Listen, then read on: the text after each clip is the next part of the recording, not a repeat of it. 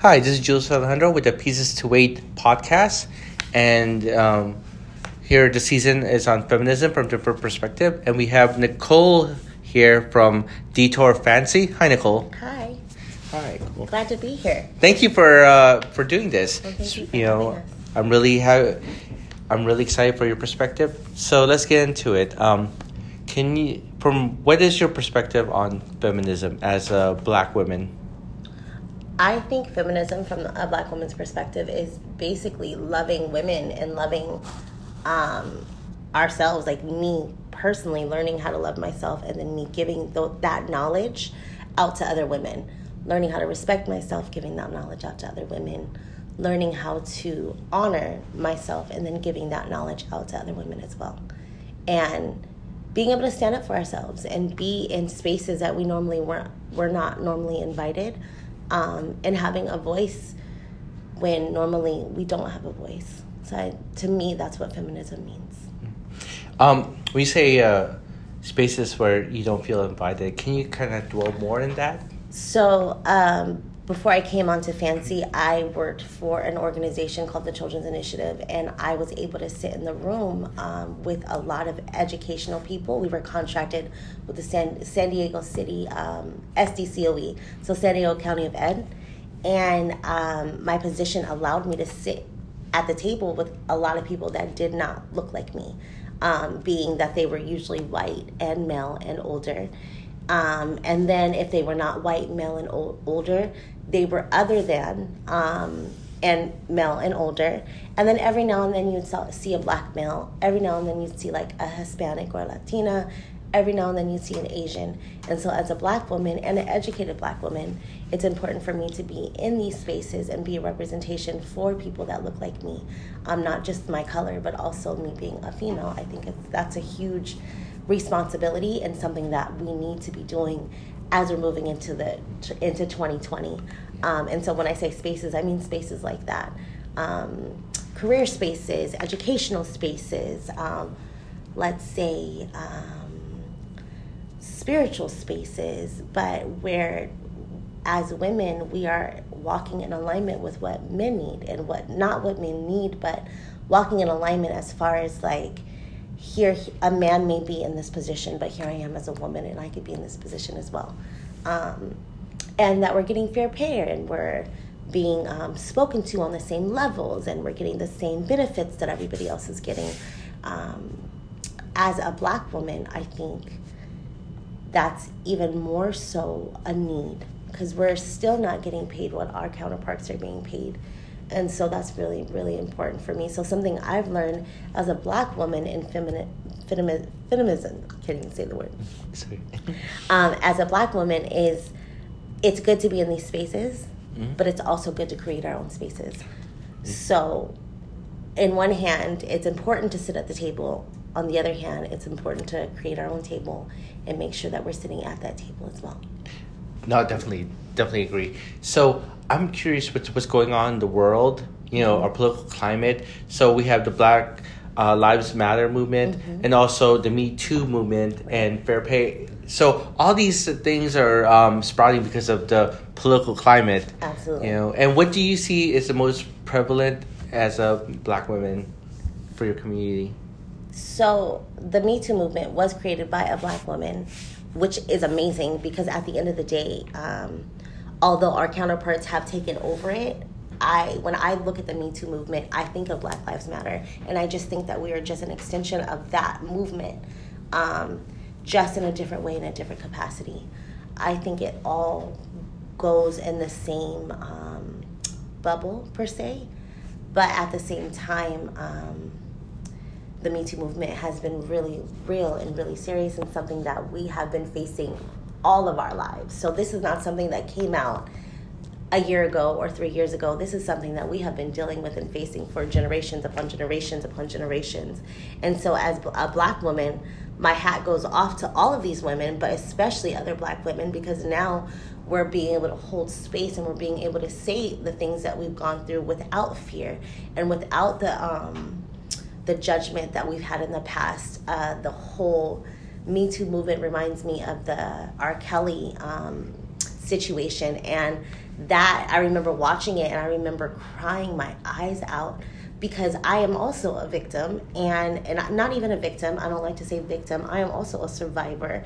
And so being able to say and to look and to feel like this movement resonated with me, and that Black women are finally being heard, was really, really important, because all of my life I have seen someone or heard someone say to me, it's not that important, or I don't believe you, or are you sure it happened this way, or what did you do to make this happen to you? And so Me Too is, to me, very powerful, because all of that was being said to me at a young age, now it's like I feel validated in my experiences and in my survival. And so I just love the Me Too movement. And then for Black Lives Matter, that is my heart, because I find myself really sitting there and having conversations with people about what that means. What does Black Lives Matter mean? And for me, as a mother, as a wife, it looks a little bit different because I have a child. And so when I say Black Lives Matter, and I'm talking to my child about it when she gets old enough, it's me saying to her, you matter. Like, what you're going through matters. If you get pulled over, this is what you do. Your life matters. This is how you speak. This is how you communicate. This is how you engage with people, because your life matters. So I want to be able to teach her that doesn't mean that you're better than anybody else. It just means that you matter too. In a world where me and my husband were watching TV the other day, and the commercial after commercial after commercial, not one of them looked like people that had my face. And it's 2020. So for me, the Black Lives Matter movement is being able to tell my children and my godchildren and my cousins and my family that are younger than me, listen, your life matters, and let me show you how, and let me educate you on the things that we've been doing, so that the world knows that our lives matter. People always get it twisted when they say all lives matter. No, it's not about that, because at the end of the day, when you get into your car, do you fear for your life? When I get into my car, I can fear for my life. When a cop comes behind me, I'm saying a prayer, like, please help them pass me, knowing that at any moment something can happen to me, because it's not just Black men out there dying, it's Black women out there dying too. And I'm not saying it's not just Black people out there dying. However, we are dying in more rapid numbers, and it's just happening more often, and everybody knows. I hate to say this, but not a lot of people like to talk about it that are not in our community, but everybody knows the way the cops feel about us. And so until we can break down those barriers, I believe the Black Lives Matter movement is so needed and so necessary. No, definitely. So you mentioned a couple things. The fact that, you always have to code switch. How was that experience like? Especially with, as you mentioned, being in those rooms where decisions are being made for behalf of the community, and it's not reflective of certain parts of the community, especially certain genders. So how is that like for you? It's something that I've been taught to do since I was a little girl. So my mom is a registered nurse, and she's now as a director of nurses in Palm Springs. And so just to give you some background, she always was in those spaces when I was growing up. And so there was never a time that I did not see my mom as one of the only Black women on the board. My parents had me in private school growing up, and so I was in a school full of mostly white children, and so my mom sat on the school board, and she was one of the only Black parents to sit on the school board. And so my mom taught me and my dad, but for sure my mom taught me at a very young age how to speak several languages, in that there's a time and place for everything. And you must make sure that you can be true to yourself, but also when it's time to be responsible, be responsible. When it's time to be professional, be professional. When it's time to speak up, speak up. When it's time to listen, you need to listen. And so being in these spaces are not as uncomfortable for me because I'm used to it. But I will say the more, I had a baby and I got married, and when I went to grad school, I was out of the community. And so coming back into the community, as a mom, as a wife, it was a different hat. And being able to be comfortable in that hat has been different and more difficult than it was when I was younger. Only because now I'm trying to get back into the groove of what postpartum looks like and what life looks like now as a mother. Especially like the responsibilities, Absolutely. I mean, on different. I could only imagine the levels of responsibility for your child, your spouse, Absolutely. your community. Absolutely. How do you juggle this new framework and all these layers of responsibility you have? Support, definitely. I have a lot of family. I have an extended family, and so I have a lot of support. My husband is very supportive, and that is like amazing. And I married a Black man, which is such an amazing thing, because he understands exactly where I'm coming from and the things that I'm going through, but from a different perspective, as that he's a male and he's a Black male. But because we share the same experiences for the most part, he's very understanding and very like, let me help you, let me make your life easier, which is so amazing to have. And then I have a huge family. I have a huge extended family, and even my professional family is my extended family.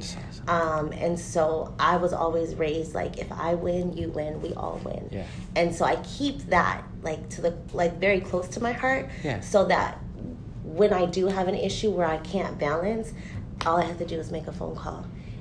And I also have a relationship with God, so that my spiritual relationship really helps and keeps me centered. And so if I did not have that, I think I'd be all over the place. And sometimes I'm still all over the place, but they keep me centered. Yeah. And, my family keeps me centered. Awesome. So, can you give a takeaway? Because what things, the things in this conversation resonated was the need for role models. So can you give your take on that, especially moving forward, and how can you be, an example and, to your community? So role models are so important. I grew up, I'm adopted, and so my parents, the community that they provided for me was so amazing. The concept, the African saying that it takes a village to raise a child, it literally took a village to raise me. So it wasn't just my mom and my dad. It was my mom and my dad and my aunts and my uncles and my godmom and my goddad and my grandparents and my church family. And so when I think of that, I think of to now, right? And how can I set an example now, and how can I give that back to my community? Well, I'm doing it. As I'm in Fancy, as I'm in Detour, I'm able to reach young girls all over the city of San Diego, and that part, and mentor them, and that part has been super amazing. And then when I'm not in Detour Fancy, I am in my church community, or if I'm not in my church community, I am a spoken word artist, and I'll be out in the art community. I believe in community, and I believe in teaching our children what community looks like. And so making sure I go to the local things that Southeast has when they have their fairs or have their certain days, their Kalumba Fest is this weekend, doing stuff like that. And then you lead by example. So making sure that I lead by example. Yeah. And one last question, how can us especially male colors, support women, and how can especially Black males and so forth, in your opinion? Being transparent and being honest, and not being afraid to speak up when they see that something wrong is happening. Really just being able to speak up. And then if they don't have the courage to speak up, because sometimes not all of us have a voice and know how to use our voice, being able to just, when you see me in the street, say hello.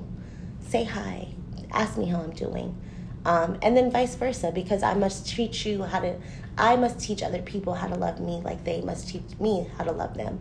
And so just being open and honest with themselves about how they view us, and then in return get to know us so that they know a lot of our stereotypes are not what they look like, and that it is what it is, a stereotype. Yes. I think that would really help us in our community. Awesome. Nicole, thank you so much for doing this. Thank you for having me.